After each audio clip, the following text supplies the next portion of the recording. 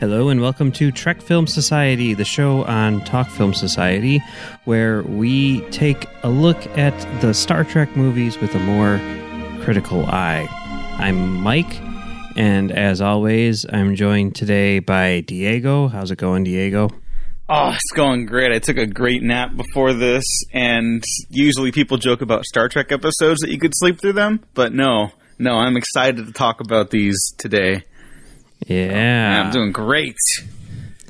And Marcelo, how's it going, Marcelo? It's going great. I've taken 0 naps, but I've eaten a bunch of hot wings today, so I'm prepared for this episode.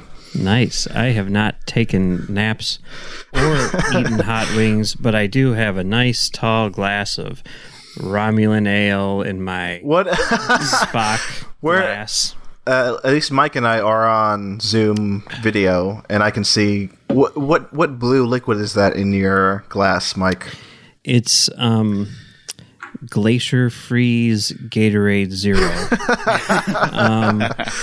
But there was one time, like, because I used to have what we called the Tuesday night movie club, where we would get together every Tuesday night and watch a movie. I know it's crazy concept, but and when it came to watching Star Trek 6, I very thoroughly researched like all of the flavors of Gatorade in order to determine which one most closely resembled Romulan ale.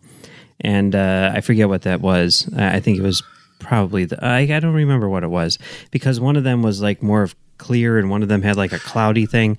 I don't know. But this is what was in my refrigerator, so I went with it. And we're talking Gatorade, right? Yeah. Because like Powerade, blue Powerade to me looks like Romulan ale. It's like whatever color or flavor that is, that's blue to me. Yeah, that could have been. I mean, I don't know. Like Powerade is just. Oh boy, that stuff is not good. What? Oh, come on. Like Powerade. How are we getting into this discussion in this episode of this Star Trek series? I love Powerade. It has electrolytes. I mean, so does your Gatorade, body craves. What is the difference between Powerade and Gatorade? They changed the first couple letters. Yeah, that's it, right? I mean, one of them is Coke and one of them is Pepsi, right? So yeah, well, that's the difference. But I mean, essentially, they're the same kind of drink, right? Yeah, but it's like Coke and Pepsi. Like I remember when, like, do you guys remember when they did that big Powerade cross promotion with The Matrix Reloaded? Yes, I actually kind of do. I know that happened. Mm-hmm. And I don't remember all of it, but I remember it happening, yeah. They had like a Matrix Reloaded flavor of Powerade. And I was like, fuck yeah, I'm getting that, you know? And I took one sip and I'm like, oh my God, this is really bad. Well, you don't normally drink Powerade, do you? Well, at that point, I was like, whatever, it's a Matrix drink. Well, obviously, you know? I bought the Pepsi, was it Pepsi? Cans of Phantom Menace promotion. Oh, yeah. And I collected all those cans. Phantom Menace? Thank you, Diego. And I was trying to find that Yoda golden can. Remember that? That was one of those things. But of course I never did because like they're rare. So anyway, I had to drink Pepsi for that. And I am not a fan of Pepsi. I don't like Pepsi. I'm a Coke guy. You could get Mountain Dew, though, too, and stuff. The only thing I remember about that is I had a friend, Zach, still have a friend named Zach, who at the time, he was like we went together to see Meet Joe Black, just so that we could see the trailer on the big screen for the first time and everything. And we watched that and we're like, this is amazing. And after that, he's like, I am going Zero Dark Phantom Menace on this one. I'm not gonna watch any trailers, any commercials, read anything about it. I'm just gonna go in completely blind. And he had a can of Pepsi, and it was the Anakin can, and he's like takes a sip and then he looks at it and it just says on there, Anakin Skywalker, son of Shmi, slave to Watto, and he's like, slave to fuck. So the Pepsi can ruined it for him. Yeah. What can you do? It just goes to show people, listeners, don't read anything. if you want to not be spoiled by, corporate companies. Okay. And don't watch Star Wars, because that's a bunch of bullshit. Fuck when Star you could Wars. be watching Star Trek. Yeah, fuck Star Wars. Yeah, fuck Star Wars. Skywalkers? You can't do that. You'll die, you idiot. More like Fall of Skywalker. Am I right? Yeah. Yes, burn the child. Star Wars shirt and a little Baby Yoda. Why baseball cap? Is that why are you doing that, Mike? You're wearing a Baby Yoda cap and a Star Wars shirt. Wars shirt. Are you commemorating the fact that Disney Plus today announced that Rise of Skywalker is coming to Disney Plus on May 4th? I'm being sarcastic. Don't you guys understand sarcasm? No. Destroy the baby. Sorry, guys. Baby Yoda's great, though. I think we can agree on that. Let's do 5 minutes of Baby Yoda. All right, here we go. No. Destroy the baby. Yeah, Baby Yoda is great. Anyway. Shut up, Diego. And I'm very happy that I got this cap. It's a New Era 5950 from Hat Club, and it's sold out in 30 seconds. I have no idea how I was able to get it, but I got it, so I'm wearing it. Oh, don't you love it when those crazy nerdy boutique shops have limited window of their online, stuff? I was going to tell you because they had a whole line of WWE caps that they released over the weekend. So. Oh, hello. Yeah. I'll send you a link. So. Yeah, for my other podcast, Marking the Marks, and also Open Up a Can of Podcast, now on Patreon. Okay, keep going. Yeah, so they didn't have any Star Trek caps, which is too bad. But, such is life.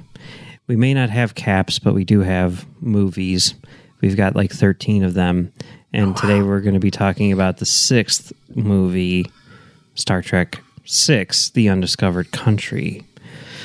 All right, so this is a movie, the last movie of the original series crew, directed by Nicholas Meyer, who returned after having directed Star Trek II, The Wrath of Khan. And there's a lot of weird history behind this one. It was a long road getting from there to here. Because didn't... What, no, Mike? Nothing. You're going to bring up something. Live in blissful ignorance. That's what I'm saying. No, guys, I have no idea. Because Meyer worked a little bit on was it the last film, right? No. What? He didn't touch that one. He was like... Oh, the one before. Yeah. Okay. Yeah. So what happened here was, Harv Bennett, who came in Wrath of Khan and saved the movies, he was the guy who had been doing these things for, he did the last 4 movies. And this was going to be his chance, right? This was going to be where he was finally going to step up to the director spot. And it was also the 25th anniversary, so they knew they had to do something big. And there were a lot of plans. At one point, they were talking about doing 2 movies and everything. It was crazy. But basically, their number one priority, they knew that this cast was getting older, and that maybe it was time for some fresh blood and everything like that. So they hired David Lowery, who wrote Star Trek V: The Final Frontier, to come in and do a movie which was called Star Trek: The Academy Years, I believe was the name of it. I forget exactly. But basically what it was there would be bookends with the older crew, right? But the main story was going to be about how Kirk and Spock met at the Academy. Maybe sounds a little bit familiar. I know, I was going to say sounds familiar. Yeah. This is the thing. That, okay, keep in mind, this was 1991. Yeah. But they knew who they wanted to play Kirk and Spock, right? Kirk, Ethan Hawke. I can see that. I can see that too. Yeah. This is before Sunrise, Ethan Hawke. What was he in at this point? Was he just a young start? I don't even know. I don't know, because that was what kind of got him his break, So not even a big break, but that's when he was starting to really get working. So that's when interesting. That was what? 94? Yeah. And it was like Before Sunrise that got him the offer. Didn't he say like he got a bunch of scripts after Before Sunrise? Yeah. Like that's when he got offered Independence Day. And he was like reading it with his friend on a road trip, and it was like, welcome to Earth. This is fucking bullshit. And he threw the script out the window. And then like 2 years later, he's sitting in a theater and he goes, welcome to Earth. And the crowd cheers. And he's like, oh, Jesus. He's like, I'll only do it.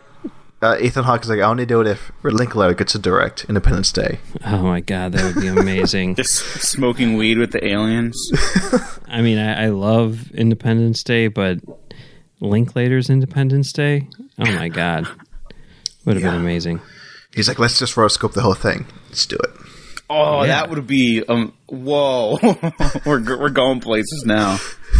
I'd be down with that. Oh, he was in Explorers and Dead Poets Society. Dead Poets Society. That's the one. I knew there was one that was early on in his career that kind of, it wasn't like the big breakthrough, but it was like a breakthrough. Yeah. Yeah. So that's who they wanted for Kirk, and who they wanted for Spock was John Cusack. Okay. It's weird 90s casting, but I dig it.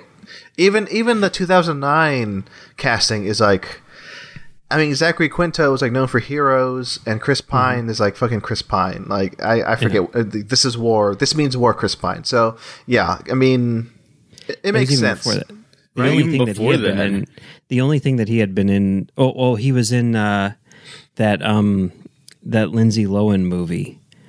Oh God. I forget the name of it. All I know is that there's a band in there called McFly, and the whole time that I was screening it with my friend Max, we just were trying to cast a remake of Back to the Future. That's what we did while we were watching this movie. And little did we know at the time that we were watching a movie with the new Captain Kirk. Like we just didn't know. But anyway, and he's in like Princess Diaries 2 or something like that. That's right. That's right. It's a Disney classic right there. Yeah. So, I mean, yeah, it's weird, right? But it could work, theoretically. Yeah, Chris Pine was in Smoking Aces before. Yes. Okay. Yeah, yes. That's right. Ooh, yeah, okay, that was his best one before. But he's basically not recognizable in that. Like, I remember, like, going, like, I've seen Smoking Aces. I have that. And then, like, I turn on his scene, and I'm like, you can't tell if that's a Captain Kirk or not. There's no way to know, because he's, like, wearing goggles and, acting all crazy. It's weird. Forgive you. If you've seen the movie, you know that scene. It's weird how my mind works that, of course, like in 2009, I didn't know exactly who Chris Pine was, except for like Smoking Aces. But now I'm like, yeah, he's a star. And I guess essentially Star Trek made him that star, right? It is. It's weird how that happens. I mean, I was just... I was listening back to an old podcast, which was done in like 2000 and... I don't know, what year is it now? 2020. So it was like 2010.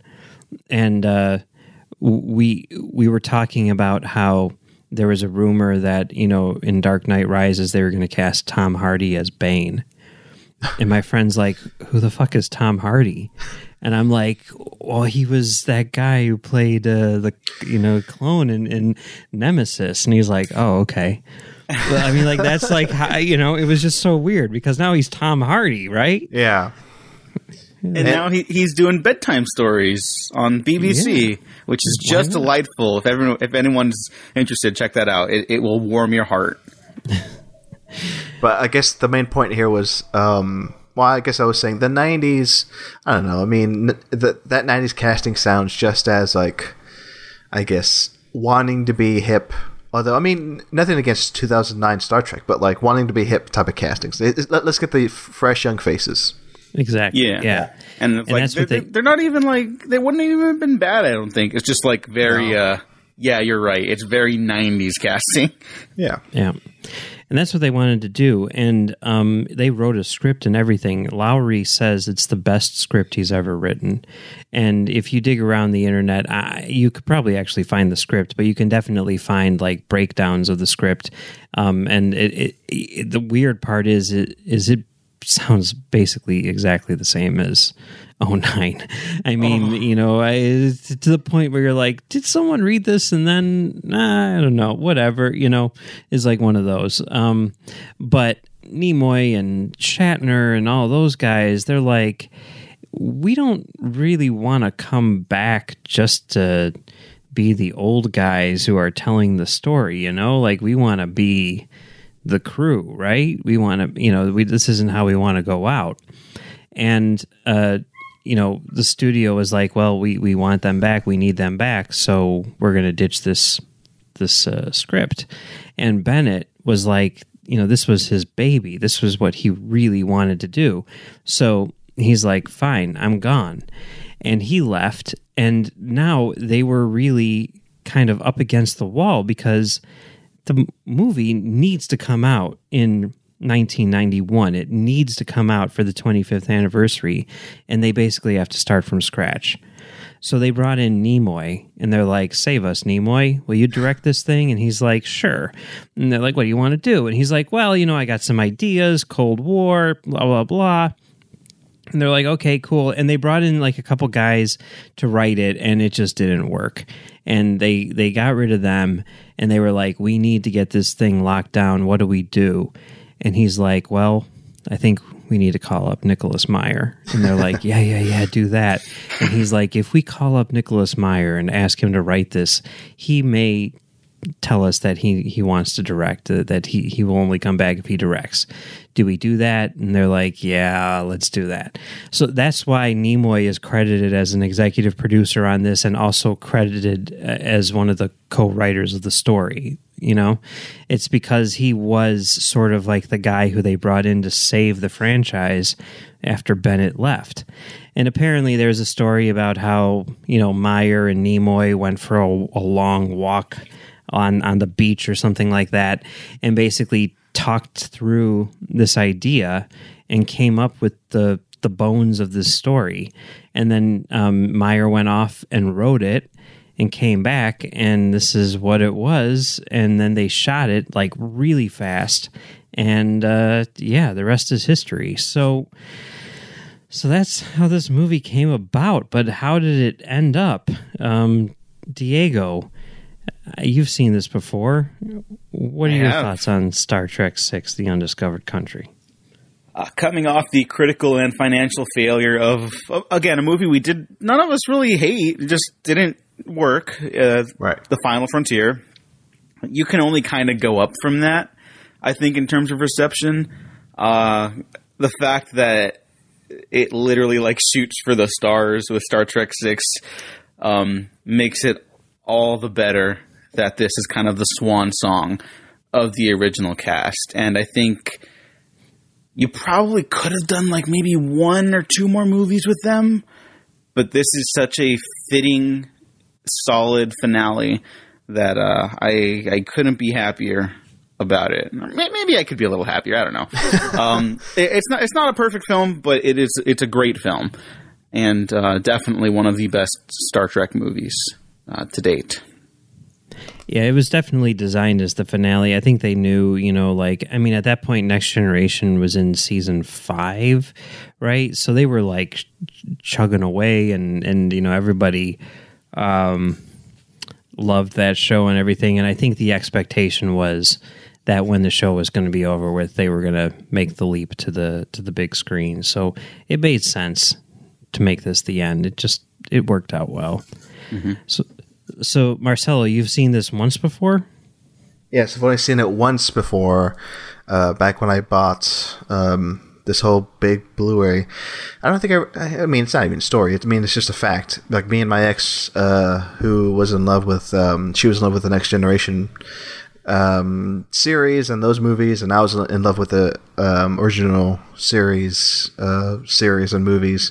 We found this big box set of both. Of all the Star Trek movies, from the original movies to Next Generation movies, and we bought it, and then we watched it, and a lot of them were first time watches for me. And yeah, back years ago when I did that, I watched this for the first time then, and that was the one and only time. And now seeing it again, it felt like I was seeing it for the first time, basically, because I remember the main beats of the story, but yeah, just the fact that it's very, I don't know, that it's very, there's action in it. We're gonna get into that whole Klingon massacre with the purple blood. But I love that it's just so spread out, and there's a point in the movie where like there's like 4 things going on in like 4 different worlds, and just it's a very more, I guess, intellectual story about like the fact that there's this war happening between like these 2 big factions. And yeah, I don't know, I love this movie now that I've seen it again, and just it feels like more fresh to me. So I love it. I mean, it's a good swan song to say goodbye to the original cast, and yeah, it's a good movie to end on. And I guess we'll talk about the Captain Kirk swan song in the next episode. But for now, this swan song, it's really it's really good. Yeah, it's interesting watching this one, having just watched the first 2 episodes of Discovery a week ago, because in a lot of ways now, that 2-parter, that's the beginning of the human Klingon conflict, and this is the end. Like, this is where they become friends. So it's kind of like, bookends and stuff. And Brian Fuller has said that this movie was hugely influential on his development of Discovery and everything. And you can see it there. I mean, it makes sense. We were at the end of the Cold War, at this point in time, and that was actually a topic which was of a lot of interest to Meyer. And one of the reasons why he decided to do this was because the very same year that this movie came out, he made another movie called Company Business with Gene Hackman and Mikhail Baryshnikov, where they played secret agents, one American and one Russian, and it was basically, the idea was the Cold War was over, and now they were both out of jobs. They had nothing else to do. They had no one to spy on, and that movie, even though I think it's really good, I would recommend it. It did not turn out the way that Meyer wanted it to.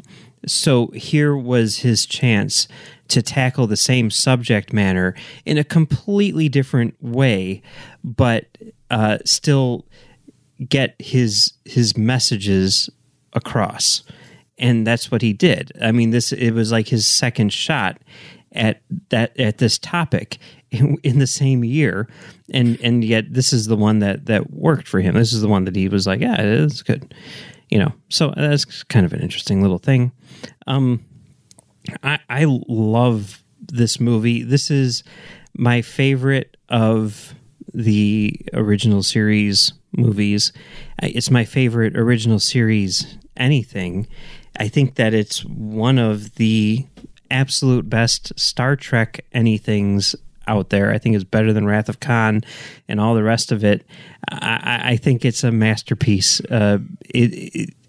The tone is so, like, especially, like, I kept on thinking of like Star Trek V, and then the tone is so finely crafted, and there's only one thing which it just drives me up the wall, and it's only in the director's cut. But on the whole, oh my God, yes, I love this movie. The photography is gorgeous. The music is some next level shit. I love everything about this movie. Yeah. I wouldn't say it's, for me anyway, I wouldn't say it's better than Wrath of Khan, because few things are. But, I mean, if I were to rank the ones we've seen so far in this series, yeah, I'd put this at number 2. This is a far more...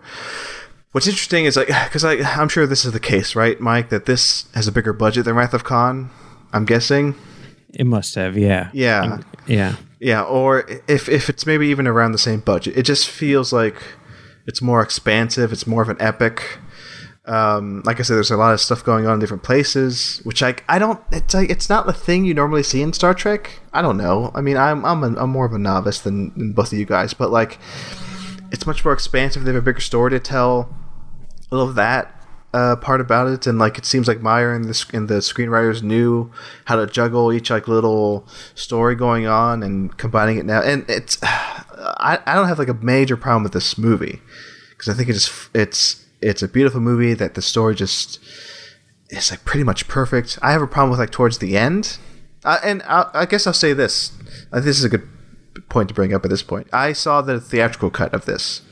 I don't know. I mean, Mike, is it what is the preferred version of this movie? The director's cut or the theatrical cut? Because I've seen only the theatrical cut. I mean, it's weird because like up until that Blu-ray set came out, the theatrical cut really was kind of not widely seen because the home video releases had were closer to the director's cut than to the theatrical cut. But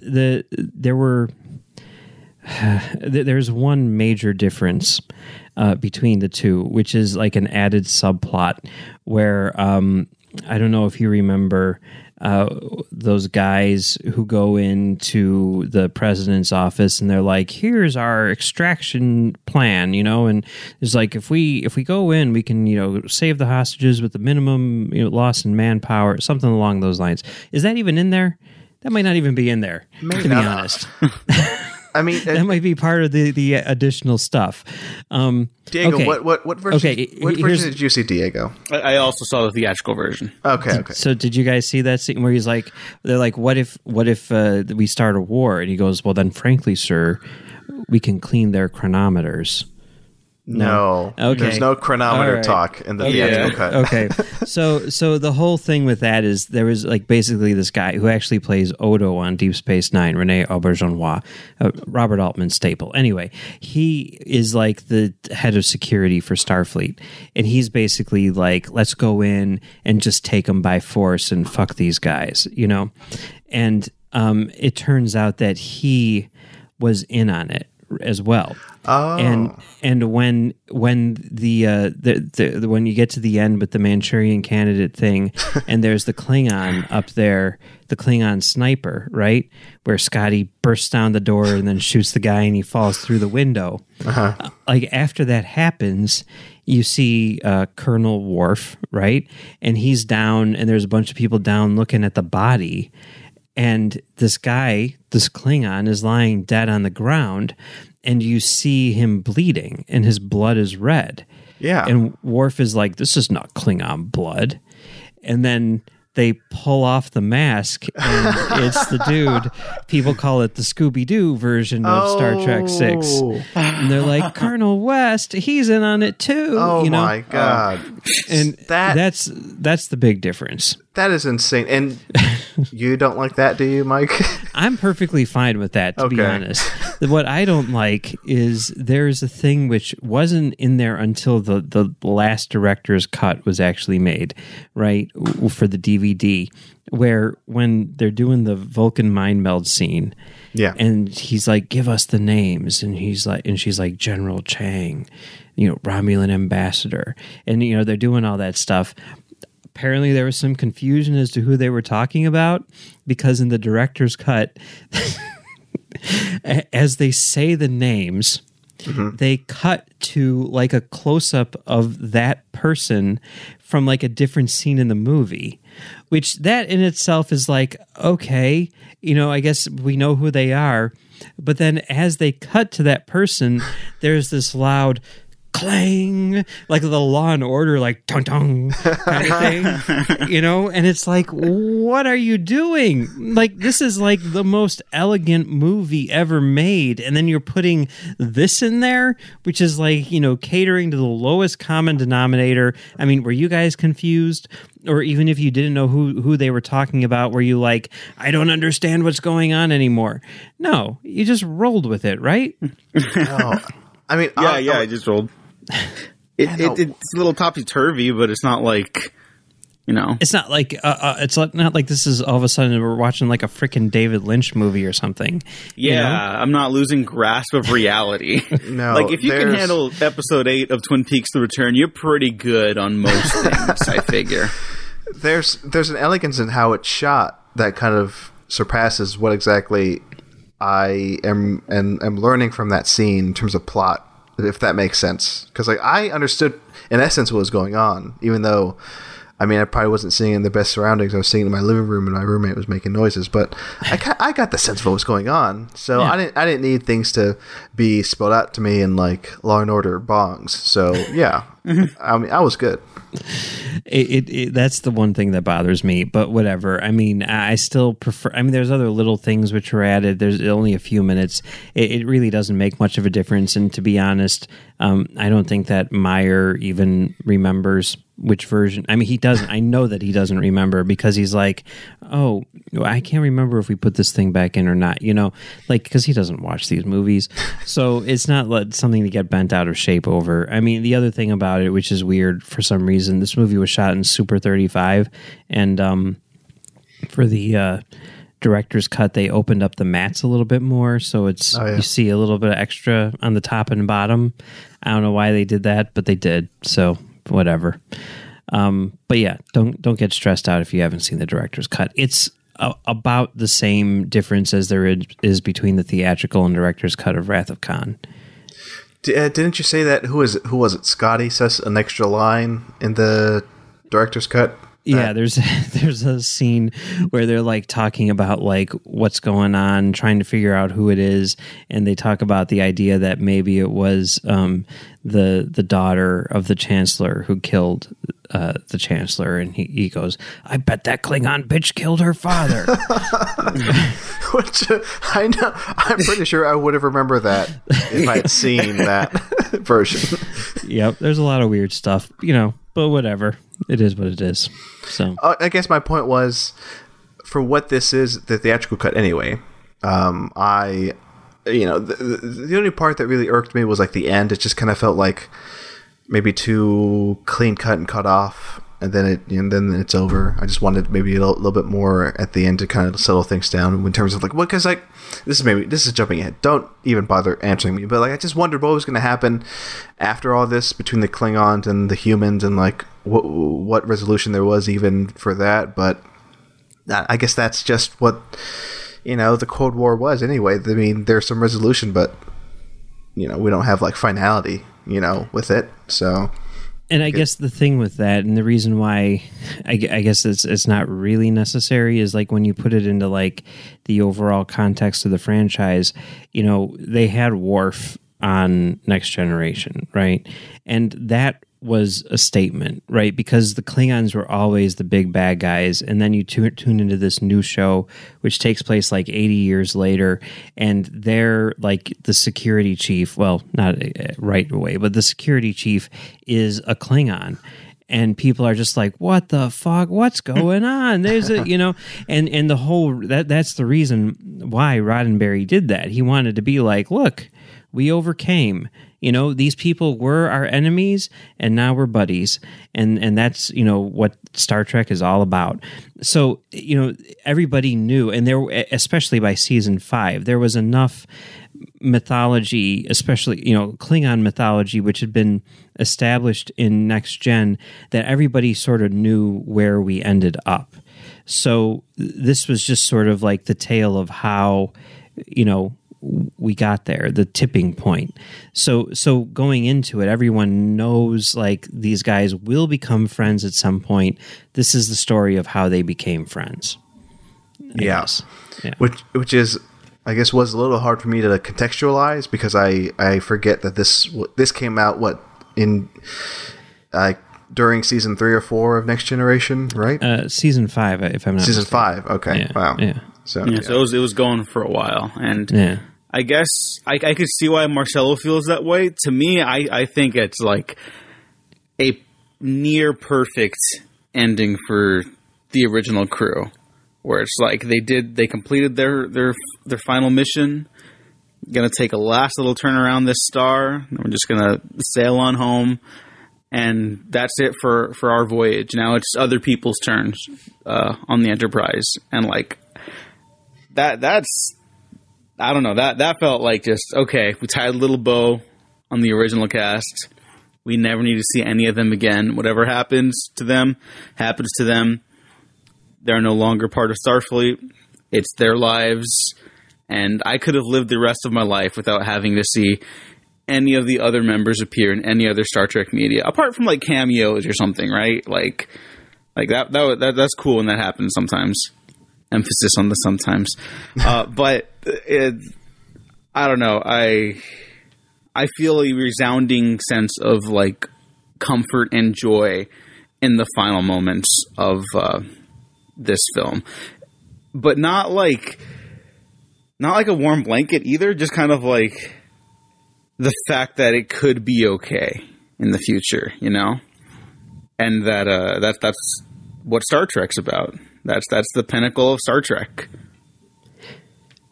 And also, I mean, I agree with what you're saying, and also like just the fact that it has an ending, right? Which is something which you don't get a lot in. I mean, in a lot of ways, Star Trek, which has been going on for so long, it does kind of have the comic book formula of like all second act. There's a beginning and a middle, but no end. And that's certainly how the original series played out. You know, the last episode of the original series is Turnabout Intruder, which is considered to be one of the absolute worst episodes of the franchise. The idea that it ends on that is insane. And I mean, when you think about it, like Wrath of Khan could have been that satisfying ending, right? Totally, yeah. But when they decided to keep on going, I think that this is an even better ending.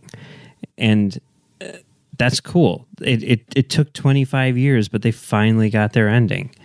And I love that, you know? Yeah.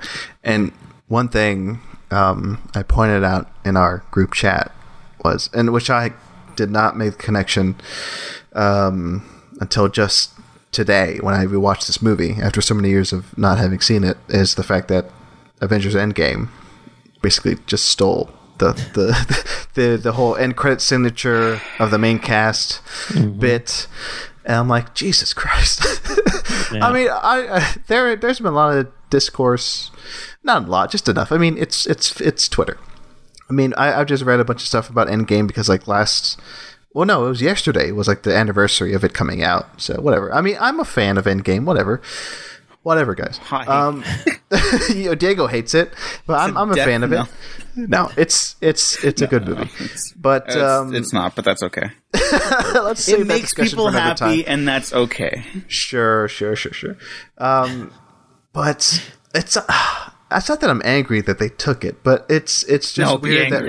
No, I'm not angry, but it's just I just wish it were more known that this movie did it first, and I think maybe did it with a bit more, I don't know, emotional oomph than, I guess, Endgame.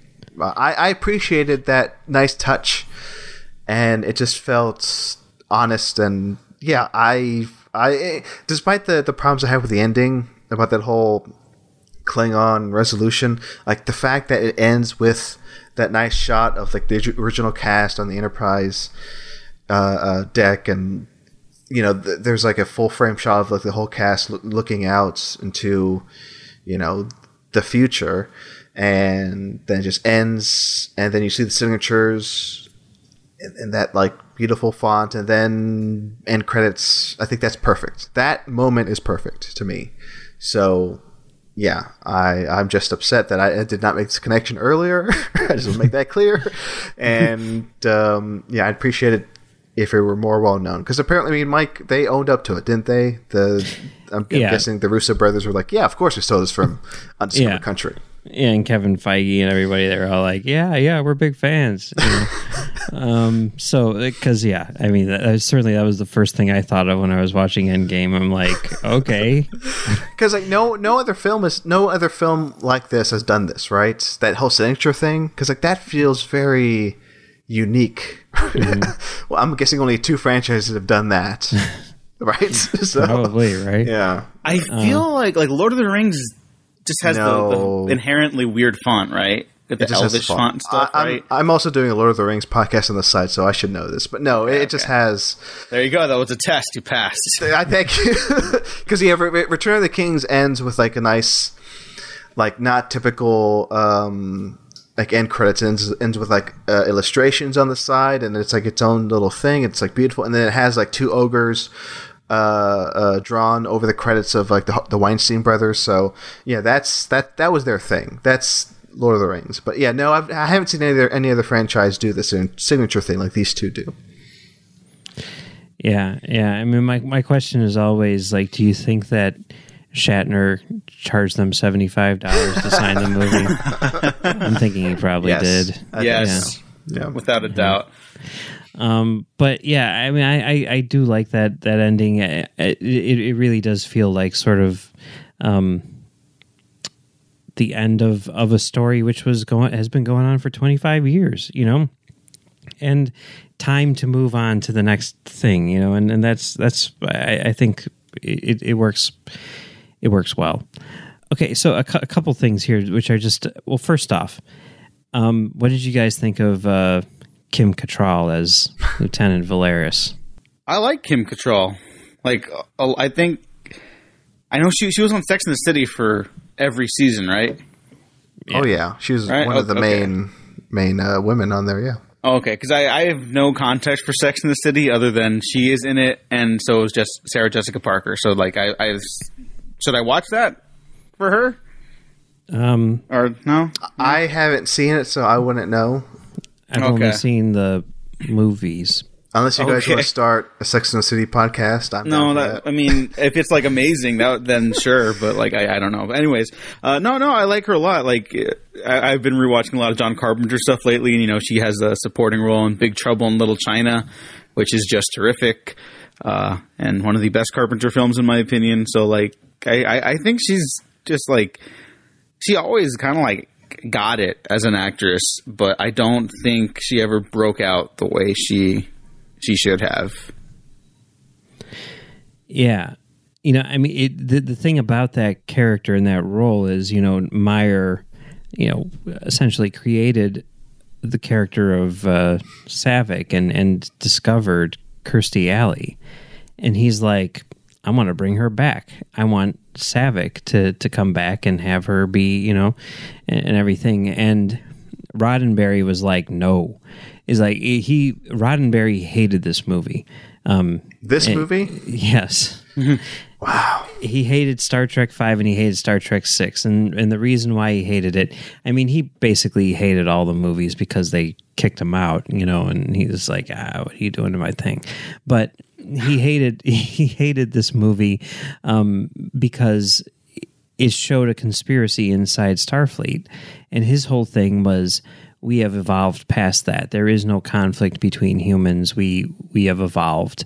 We do not engage in such petty whatevers. It's what they call the Roddenberry box. And it's the reason why writers have so much trouble writing Star Trek, especially in the Next Generation era, because how do you do a drama when you're not allowed to have conflict between your main characters? That's the problem with Next Generation. And that's the thing that Meyer decided to ignore for this movie.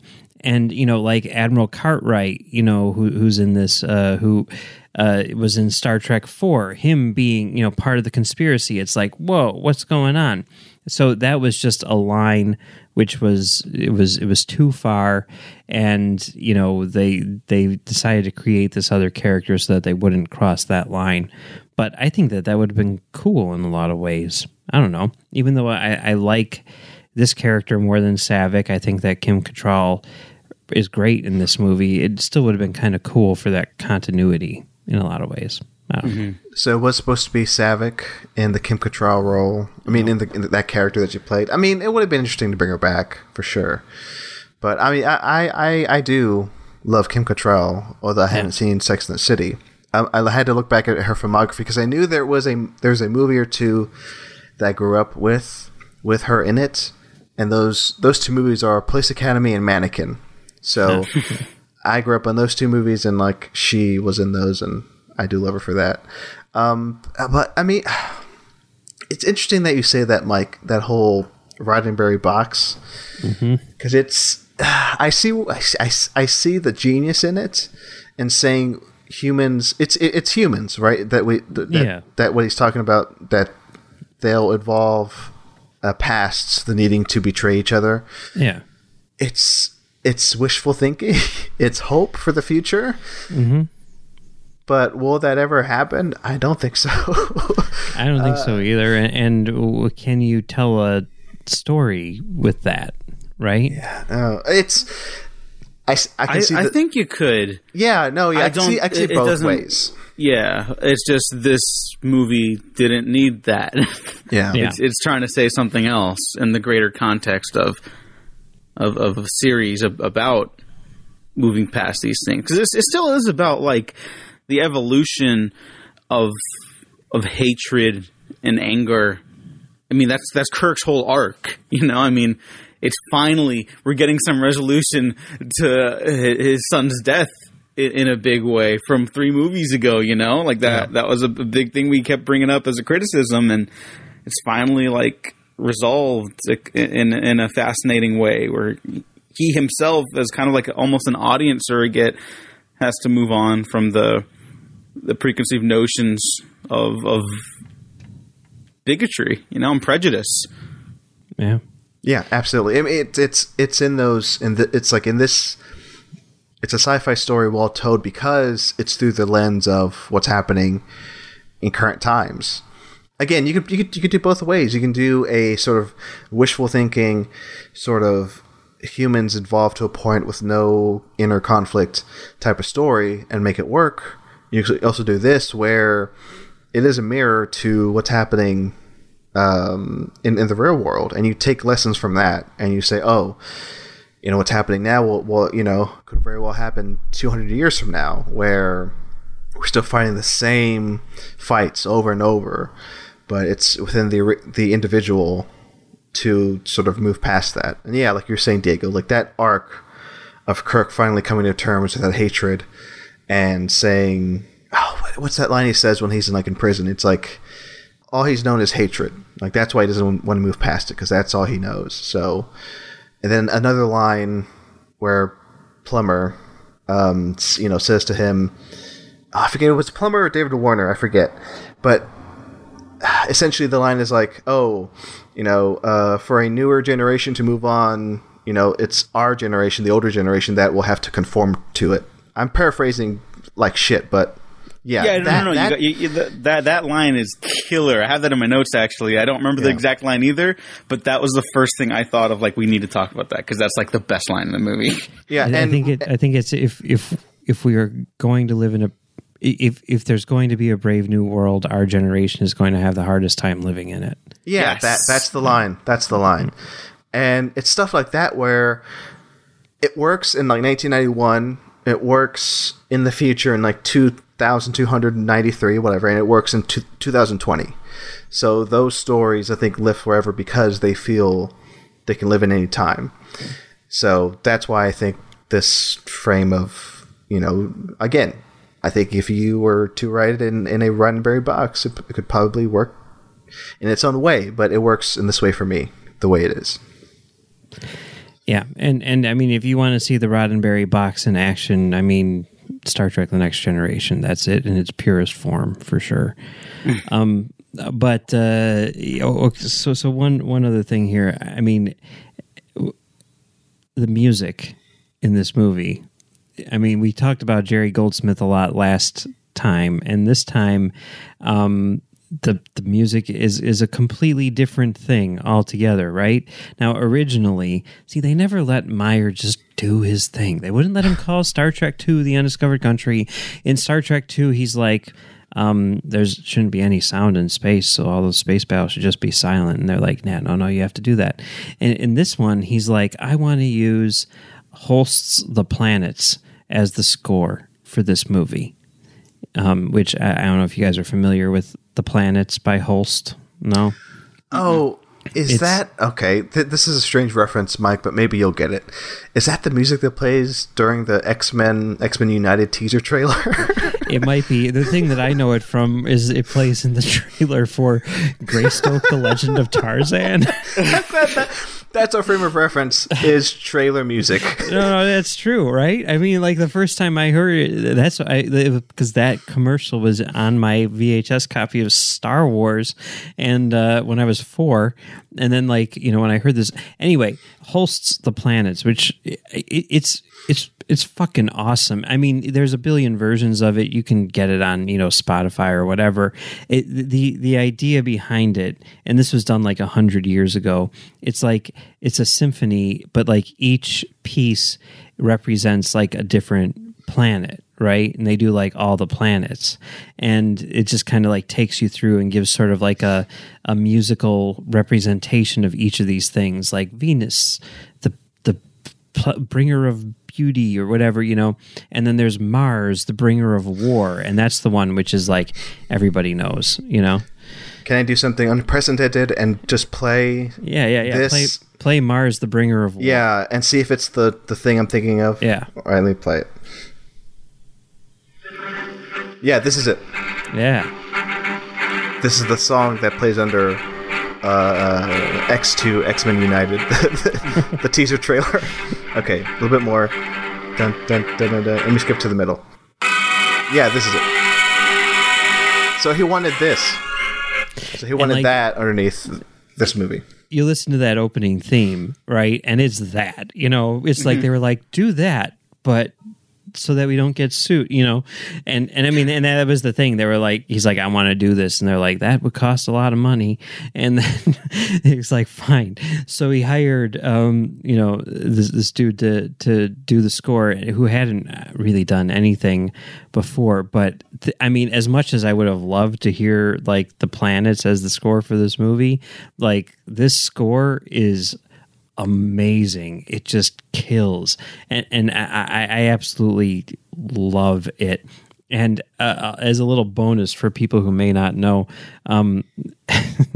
you know, Brian Fuller hired Nicholas Meyer onto the writing staff of Discovery when he started it up, because why wouldn't you? And Fuller was like, oh man, you know, I really love the score from Star Trek 6. It would be great if like the theme sounded like that or whatever. And Meyer was like, well, do you want me to give the dude a call? And Fuller's like, yeah, you know. So they called him up, and the guy whose name I'm not remembering right now. I got it right here. Cliff Idleman. Cliff Idleman. Thank you. Like he was like, yeah, I'll do, you know, yeah, I'll do your score. And Fuller commissioned him to record like a couple of pieces as like, you know, like an audition. And then, you know, they like sent him off or whatever. And then Fuller got fired. And then they were like, okay, we're going to, you know, hire Jefferson Russo because he does, you know, freaking Fargo and stuff like that. So, of course, you know, whatever, he's the tried and true. But then, you know, after all the whatever had passed and stuff, Idleman's like, I've got this music and no one's ever heard it, so I'm just going to release it. So he did, and you can hear, and like I've like synced it up to like the opening, you know, to credits. It would, I'm like, I love Jeff Russo's score for Discovery. It's great, but you listen to this and it's like that would have kicked some ass for sure. That would have been really freaking cool. So it's just one of those cool little what ifs and whatever. Anyway, should we move on to the episode for this week? Does anybody have any other thoughts on Undiscovered Country? I want to give a. Oh, here, go ahead, Marcelo. No, I mean, no, I was going to quickly say nothing big, just some notes on this is a PG movie and it has some of the most violent stuff I've seen in a PG movie. Yeah. The Klingon massacre, where somebody's arm gets ripped off, shot off. Yeah. And I'm glad you pointed out that purple blood thing, Mike, in the chat, because yeah, that's how they got away with it. Because all the Klingons' blood is purple. And that ending where the Klingon sniper's blood is red, I was like, why is that red? And now it makes sense. Now you know. Now I know why. I'll make sure to watch the director's cut, you know, and find out and see that Scooby-Doo ending. But I just want to point out, like, Christopher Plummer is amazing in this. David Warner, I think, is amazing coming back and playing a new character in a better Star Trek movie. You got to see, if you want to see David Warner just completely kick ass in an episode of Star Trek, check out Next Generation Season 6 Chain of Command Parts 1 and 2. It's considered to be like one of the best ever, and it's like considered to be one of Patrick Stewart's best performances, but it's basically David Warner plays a Cardassian, who they're the bad guys, and they capture Picard and basically spend the entire episode torturing him for information. So it's just David Warner and Patrick Stewart going, sort of like head to head for an hour and a half. It's awesome. Anyway. My love for David Warner goes a long way because it's kind of like I grew up with Kim Cattrall in Police Academy. I grew up with David Warner in Teenage Mutant Ninja Turtles Part 2, Secret of the Ooze. Oh, I was not expecting that. Go, Ninja, cool. And also along with like the great casting talk, Kurtwood Smith, as he plays the Federation president, right? Mm-hmm. I wrongly tweeted out, and I deleted this right away after someone pointed it out. I thought that he was a Klingon, but he's not a Klingon. No, he's another species. Which, Mike, cut me some slack. He looks like a Klingon. He looks Klingon-like.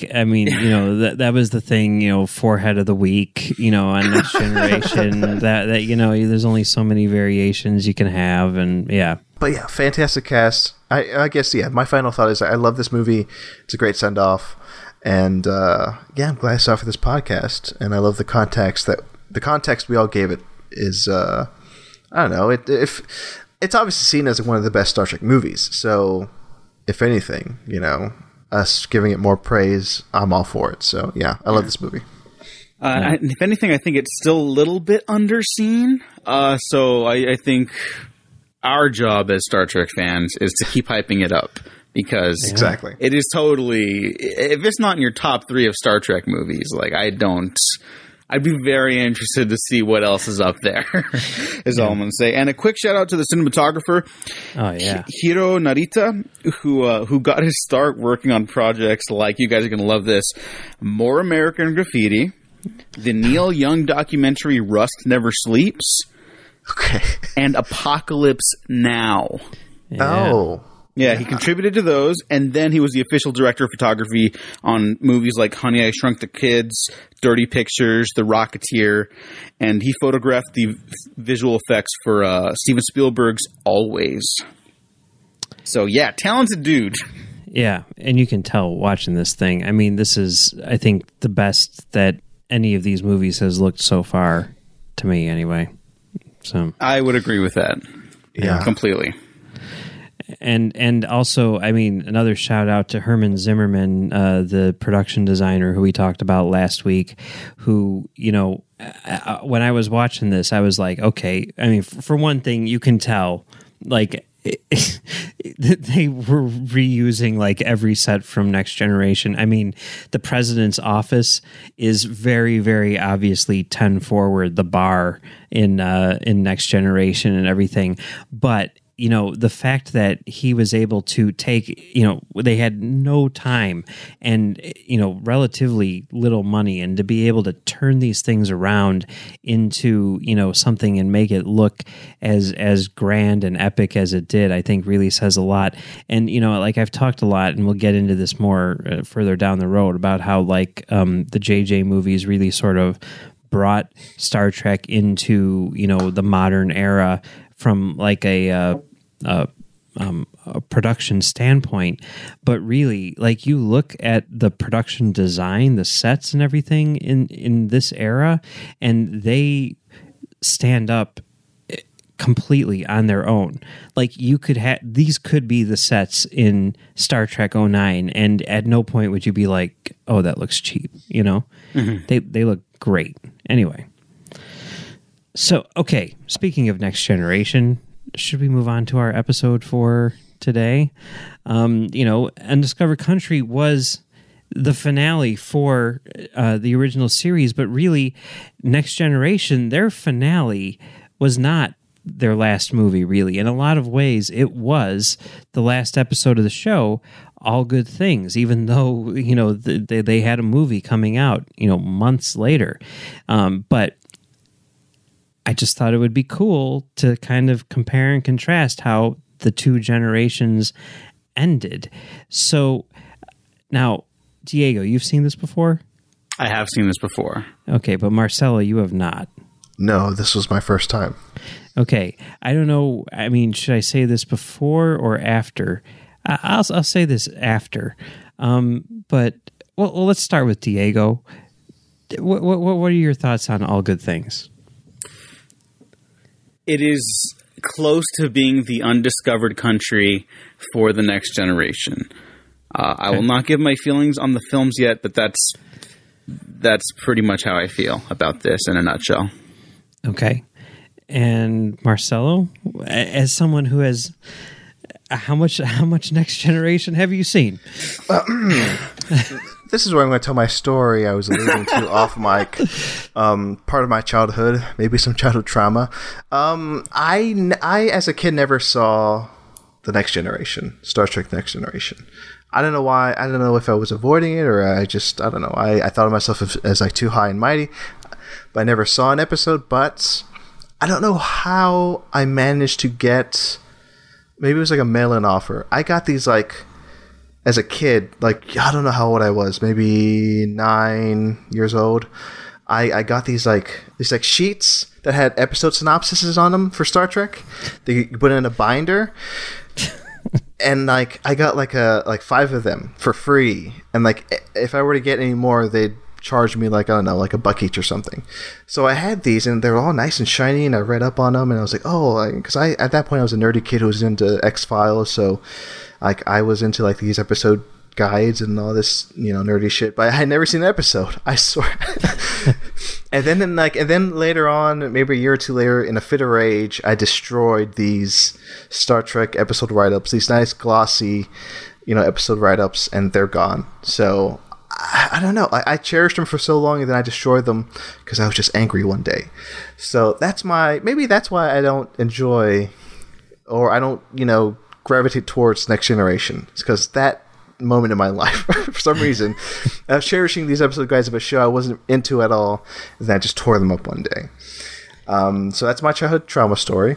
And now fast forward to now, where growing up, I don't remember ever seeing a Next Generation episode all the way through until today, where I watched these 2 episodes, together as a 90-minute episode on Netflix.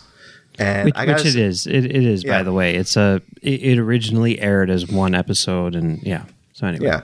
So for me, and this may be a big, I don't know, controversial thing for me to say, or not, I don't know.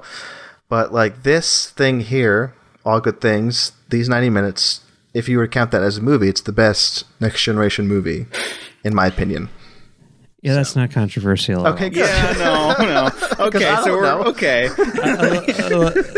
Just to give a little bit of backstory on this one. So Ron Moore, the creator of Battlestar Galactica, and Brannon Braga, who has written more episodes of Star Trek than anyone else in history, they were the young, cool, hip guys on the writing staff of Next Generation, both of which it was their first job. Ron Moore, the nerdy kid who grew up loving Star Trek. Brannon Braga, the cool kid who never watched an episode of Star Trek until he started working on this show. And the 2 of them were the team, right? And they were hired to write Star Trek Generations, which we'll be watching next week. And they spent like a year writing that movie because it was the movie, right? And they were basically like, even though they were on staff for the last season of Next Gen, it's kind of like, well, they're busy writing the movie. We're just not going to bother them. That's their thing. And, everybody else is working. So it comes time for the final episode to be shot, and as is, standard, especially since they were doing 26 episodes a year back then, they were running out of time. And it came down to the end, and they're like, we need to write a finale. Who do we want to write it? And they're like, oh, well, Moore and Braga just, finished up writing the movie, so, maybe they have a few minutes. So they're like, do you guys want to write the finale? And they're like, yeah, how much time do we have? And they're like, 3 weeks. And they're like, okay, let's do this. And then they did it. And then they got to the end and they're like, why the fuck did we just do that for the movie? Because it was so much better than their script for Generations. At least that was their opinion. So yeah, everybody, including the writers who wrote both, think this is the best. So that's that. It's considered to be one of the absolute best series finales in television history. It's not an exaggeration. I mean, you know, there's Breaking Bad. There's, I don't know what else there is. I mean, MASH, I guess people like, you know. MASH is actually like a really good episode ending. Yeah, that one still hits. Lost, I think, has finally turned the tide to mostly positive instead of divisive. Yeah. 6 Feet Under. Oh, yeah, classic. Angel, the series, has an amazing finale. That's my favorite one, if I'm being honest. I'm a big fan of the Shield series finale. Fuck yeah. I always think of that, yeah. Justified just ended a couple years ago. Great finale. Yeah. But I can definitely see this at... okay, I have questions, guys, about this. And here's my thing now, Marcelo. Here's the thing. Here's the thing. Now that you've watched the last episode, I think... And I'm willing to go on this journey with you if you want to, you know, whatever. I think that you need to watch Next Generation Memento style and just work all the way back to the first episode. Come on, that would be awesome. So now I watch the second to last. Exactly. And you just keep on doing that. Okay. First thing I bring up is I'm glad that Mike, you brought up the fact that after this was going to be Generations. After the finale of this, right? Because in my mind, like, okay, this is a great episode of television, right? But to me, it's not a perfect ending to a series. Even though it is a perfect ending to the series, it's not a perfect ending to a series. Does that make sense? Well, it's like, and they keep on doing what they've been doing. Yeah, exactly. It's not like a final chapter, much like Undiscovered Country, where there's some finality to it. Right. Like this is the last adventure. Yeah. No, this feels like. And the adventure continues. And there's even more to it. I mean, this is just a kind of it's a grand, like. From what I gather, and I'm sure this is the point of why they added in like these 3 timelines, it's like a very much like honoring the past and then the present and then the future. It's like in that way, it's a good, you know, capper to the series, but yet leaving the door open for more, which we'll get to talk about in the next few episodes. So, yeah in that sense. Yeah, it's not a finale for these characters, but it's a great finale for the show. So I appreciate that point. Even though, yes, I'm so used to things in a series just having an end and people dying and like being finality. We don't have that here, even though it's a great episode. And see, I think it's actually one more difficult to write a finale that's both satisfying and open-ended. Again, I think that's why Angel the series, I guess minor spoilers, is my favorite finale, because it re-solidifies the thesis statement of the show from the beginning, wraps up 5 seasons of storytelling in between that. Some characters do die, but that's not like why I like it because how it reiterates like the theme of like fight the good fight, and you know, it does end in like a literal like final battle, but it's also the statement of Angel is that the fight will always continue, and that like, you know, the good fight will always like change its shape and form and its soldiers, but it will never end because there's always going to be something worth fighting for. And Star Trek: The Next Generation, I think, has the pitch perfect ending it needs, because it's not, you know, we're talking about the Meyer box, about like character conflict and all that jazz, and like how much you can really get away with like within the confines of that box. This one takes it like, it doesn't try to break out of the box even. It kind of just goes deeper, and it's like, okay, then you can't have conflict with other people. Let's see the conflict within, you know? And I think that's, it's so good. It totally nails this idea that, yeah, like their lives and their journeys will continue, but maybe Picard will crack open a beer with these guys once in a while. And that's like really touching, because he is not Captain Kirk, and nor should he be. That's obviously not a problem. I think at this point in history, a lot of people might actually prefer Picard to Kirk. I do not. I'm OG, but that's just me. But I don't know. It's a beautiful ending, and spectacular series finale for television history. Yeah, and my favorite finale of a TV series is 6 Feet Under, and maybe that's what I want personally in a series finale, is to see the end. Just have. I mean, I'm not even going to ask if you guys have seen it. I'm not going to spoil it, but it definitely has an end. You see ends. So I guess that's why. Yeah, that'll I fuck like you up if you're in the wrong headspace, though. I know. So, and that was the ultimate, finale. So, and even Parks and Rec has finale, and because they go into the future, right? I mean, what's that? Not anymore, right? Oh well, yeah. Well, although that, I mean, as a recording, I think this week they're going to premiere a new episode of Parks and Rec. But I'm pretty sure that takes place in continuity, but like before, like the events. Oh of yeah, yep. That's still technically the ending's still there. Yeah, the series finale takes place, some of it in the future. So I'm guessing this episode that's coming out, this year, that's in continuity. But like in 2020, not like in like 2040 or something. Anyway, that's besides the point. What I love about this is just the fact that it just stands as like a solid Star Trek, sci-fi episode. The whole time travel business, I'm in love with it. It reminds me of like the best, like, okay, I sat down the other day and watched Happy Death Day and Happy Death Day to You, and also Edge of Tomorrow, like that stuff, and like, oh god, it's beautiful. I love this type of sci-fi stuff, and this time travel stuff. It's a Wonderful Life. That's what it is. It's a Wonderful Life, Oh yeah, or Christmas Carol, or any of those things. Yeah. So my question I have is like, are all the other Star Trek Next Generation episodes like as smart as this? Because hey, no, I mean, like, this is considered to be like one of the absolute best. I mean, not the absolute best. We're going to watch what's considered to be the absolute best. I mean, in a lot of ways, Star Trek The Next Generation is kind of like the original series in that it's very episodic, and there's a wide range of quality, right?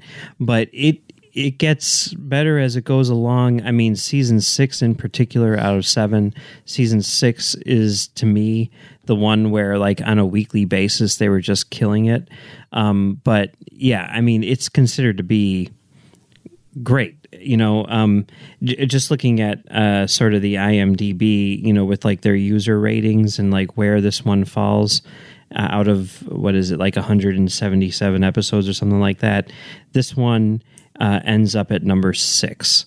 So it's pretty high up there, but, it's a good show. It's a really good show. And at this point, I should bring up, because his name was brought up in this episode and I think at least one other episode, Ronald D. Moore. I love the guy because I love Battlestar Galactica. Yes. That's a favorite show of mine. And speaking of finales, I'm a fan of that finale. There's only one thing about it which I don't like, and it's not the thing that everybody else hates. But I need to ask you about that off mic. Yeah, aside from that, it's amazing, and I mean that's one of the all-time great shows, and I think the finale does work really well. So so I love that. So hey, Ronald D. Moore has written or co-written on 2 great finales. You gotta watch just episode 3 of Discovery, just the one, because not only does it have all these things which we talk about, but it is totally going after a BSG thing, but also Rekha Sharma shows up from Battlestar Galactica, who played what was her name? Tori? Sounds familiar. One of the final 5, the one who's like, okay, before we do this, just want to let everyone know, emotions are high, like that. Anyway, she's in Discovery, so check that out. Anyway, that doesn't have anything to do with what we're talking about. Hey, Ronald D. Moore, I guess that spurred on just talk about Star Trek and great episodes. I don't know. I mean, like Battlestar Galactica is a really interesting show when you look at it in relation to Star Trek, because Ron Moore, he grew up loving Star Trek. That's what got him interested in writing. He got a job working for Next Generation based on like a blind pitch that he made. And, you know, they liked it so much that they put him on staff. After Next Generation ended, he moved on to Deep Space Nine. That's where he really sort of got his BSG sort of mentality. And then he moved on to Voyager. And after like 3 episodes on Voyager, he was like, this is not what I want to do. What he wanted to do was BSG, and they wouldn't let him. So he left and created BSG, which is what he would have done if he was allowed to do what he wanted to do on Voyager. So there is like this very precise through line from Next Generation to Battlestar Galactica in terms of Ronald Moore's career. But yeah, if you love BSG, I cannot wait for you to watch Deep Space Nine, because you're going to love Deep Space Nine. Anyway. Well, I'm going to have to watch it now. Yeah, after you watch Next Generation in reverse order. Hell yeah. All right. Any final thoughts on All Good Things? No? It's a great finale. Yeah. There's a lot more I can ask, but it's something that I guess I just have to. All these questions I have, I guess, will be answered if I actually watch the show. Yeah, I mean, if you have any specific ones, go for it. You know, no. I mean, just the timeline when Picard's in the past. I'm assuming all those characters. Don't tell me what happens to them, but I mean, obviously they go their own ways. They either leave the show, they left the show, or the characters got written off a certain way. And I think this does work by itself. Yeah. Like I could count this as like a movie by itself. You know, obviously it works on me having no context for any of the Next Generation like story beforehand. It works as a standalone thing. But I know it sells the baggage. It's not a great word, but it sells like the character's past well enough where I know, you know, these characters I see in the past don't end up in like the present or in the future for certain reasons. So yeah, that's like really the only questions I have. I'm guessing if I watch the actual show, I'll get my answers. I mean, the interesting thing, and I debated whether or not to be like, oh, do you need to? Nah. The past stuff in All Good Things is the first episode of the show. Right? Okay. So like, I mean, there's even a few shots in there and everything, but it really is kind of like a sequel to the first episode. And the question always becomes like, do you need to watch the first episode in order to watch the last episode? I always kind of thought you did. My friend is like, fuck no. Because here's the thing about it. The first episode is really bad. So, you know, you don't really want to watch that episode, but it does give it some context. But I guess you answer that question. You know, do you need to watch the first episode? And the answer is no. So that's good to know. So, yeah. One quick thing. I find it funny that the past version of oh my gosh, what's the actor's name? Jonathan Frakes. Yeah, Frakes is not there, but he's there as like a old video of him younger. Mm-hmm. I'm guessing they didn't have the makeup effects to make him look younger, so they just put that video there, right? Yeah, he would have had to shave off his beard for one thing. Yeah. But it does kind of work because like the way that the show starts is like he's on a planet and we're going to pick him up, right? So all of that stuff from the first episode or whatever is just like before they go to pick him up on the planet. So it does kind of work out that way. Okay. But yeah. Yeah. And the other interesting part about this, which I kind of went down this rabbit hole while I was watching the episode, but you know, now we've got Picard on TV and everything, and it's been 25 years. So all of these people are now as old as they are in the future stuff of Next Gen. So seeing like my wife is just like going crazy, like with Beverly Crusher, you know, she's like, what did they do to her?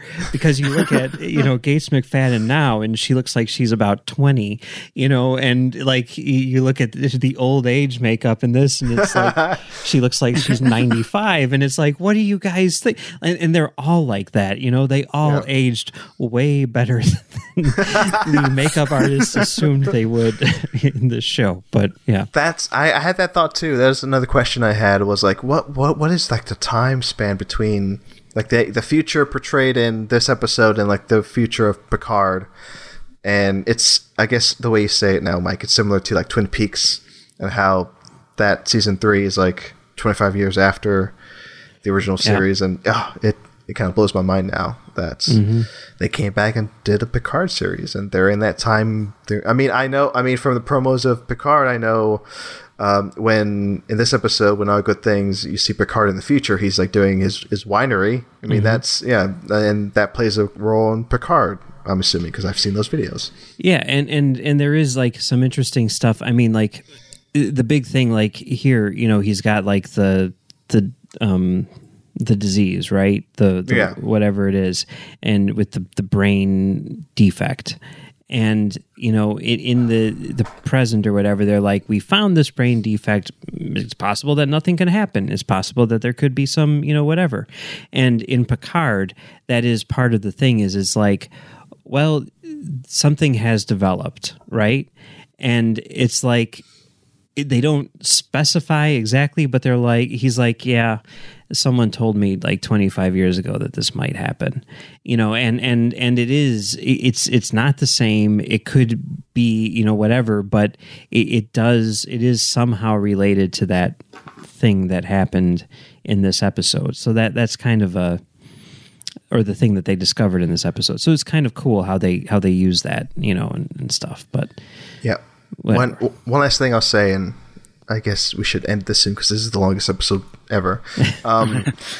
It does for a second before it turns into full sci-fi, and Picard gets that diagnosis of the brain disease.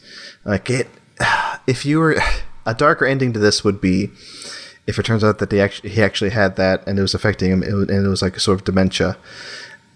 But it would have still made sense in the context, like what was happening to him going back through time, and it felt very real to me. Mm-hmm. Sort of like there's an episode of BoJack Horseman that does that too, that it deals with like dementia in a very real way, in its own animated way, very unique way. So that got to me too. How it could play as like a sci-fi story, but also in a very serious way, like deal with dementia. So if that got me, not in terms of dementia, but in terms of like, I guess, like what is reality and what's not and everything. Yeah. That's another thing which they do in Deep Space Nine on sort of like another level where you're just like, okay, because it has the sort of like, oh, it was all a dream thing, but then they kind of continue it and they're like, but was it? Maybe it wasn't, like one of those things. And it's really kind of interesting how they do that stuff. And it sounds kind of like what you were saying. I don't know if you wanted it to be, but what it could have been. They actually kind of delve into that on Deep Space Nine. Deep Space Nine has everything, so just watch. So watch Deep Space Nine. Okay. Yeah. So yeah. All right. Well, cool. All good things. Yeah. So next week we're going to be getting into the next generation with Star Trek Generations, and we're also sort of like now. This was sort of the unofficial kickoff of like Star Trek at its peak, right? I mean, All Good Things, Generations, and then the episode that we're going to be watching next week, which is Star Trek Voyager Season 1, Episode 1, Caretaker. Like these three events occurring within the span of like 8 months this is like when Star Trek was on the cover of Time and stuff like that. This is when Star Trek was at its absolute peak. And I don't know, I think it's kind of interesting to sort of like see these things together, to see like what it was in all of its various forms. So, yeah, that's what we're going to be watching next week. But until then, Diego, where can people find you on the internet? You can find me online at the Diego Crespo. Check out the Waffle Press on YouTube, SoundCloud, Spotify, iTunes, and Patreon, where I'm doing a bunch of retrospectives and solo episodes where I'm having on guests to talk about movies that they're really passionate about in a positive or negative manner, and getting into some fun debates there. And of course, the monthly hangouts where we discuss any new releases we could find now. It's a little scavenger hunt. Oh, hey, they just announced the Apatow thing is coming to. I know. No, so there's a Seth Rogen movie going straight to. I forget where. HBO Max, I think. HBO Max, yes. No, but I mean, I don't want to get into this, but I think Seth Rogen can tell the future. I think I saw some of your Twitter stuff about this, Diego. Sorry, but hey, no, speaking of releases, this will definitely time this episode. But like this past week, there's some good releases. Out on there's like the Beastie Boys story. There's Extraction. There's Bad Education. Like I mean, there's stuff out there. You just gotta find it. As a fellow. Bayhem bros. Have you guys watched Spencer Confidential? Oh, I tried. I honestly tried, and I skipped out 10 minutes in, so okay. I couldn't do it. What did you like it, Mike? I thought it was pretty great. I watched. No, not great. I like Peter Berg a bunch. I mean, if you've seen his Instagram videos with him and his editor working, I don't know if you've seen those. No. A couple times, yeah. They're fantastic. It's every creative relationship I've ever had. Anyway, so I watched like the original Spencer for Hire because Avery Brooks, who's the captain on Deep Space Nine, he played Hawk on that show, and I was like, I want to check this out. So I watched that. Then I watched Spencer Confidential, and I have to say that I had a lot of fun. I mean, yes, it's goofy, it's dumb, but it was a lot of fun.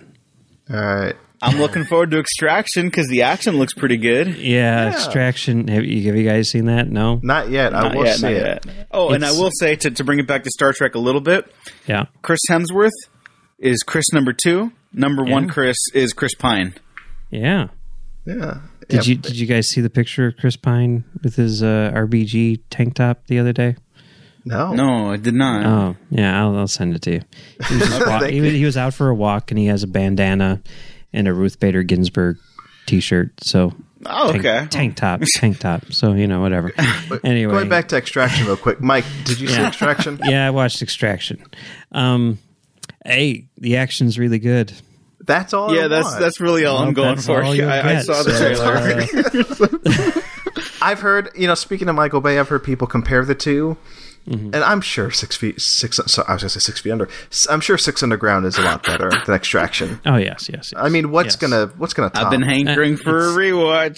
It's 6 Underground is way better than Extraction. Anything. Oh yeah.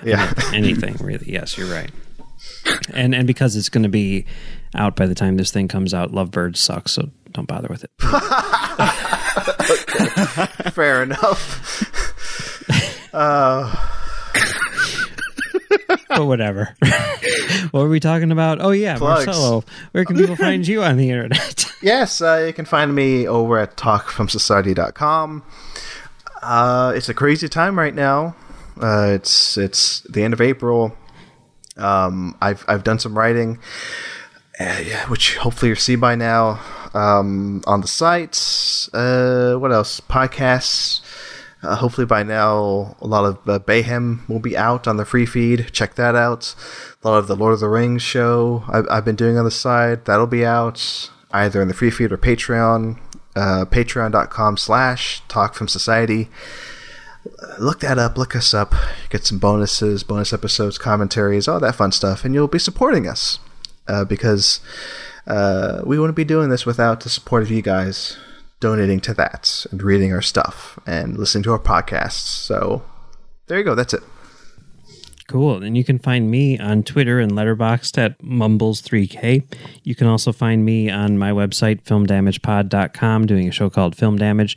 And yeah, that's pretty much it. So until next week, Are you guys ready?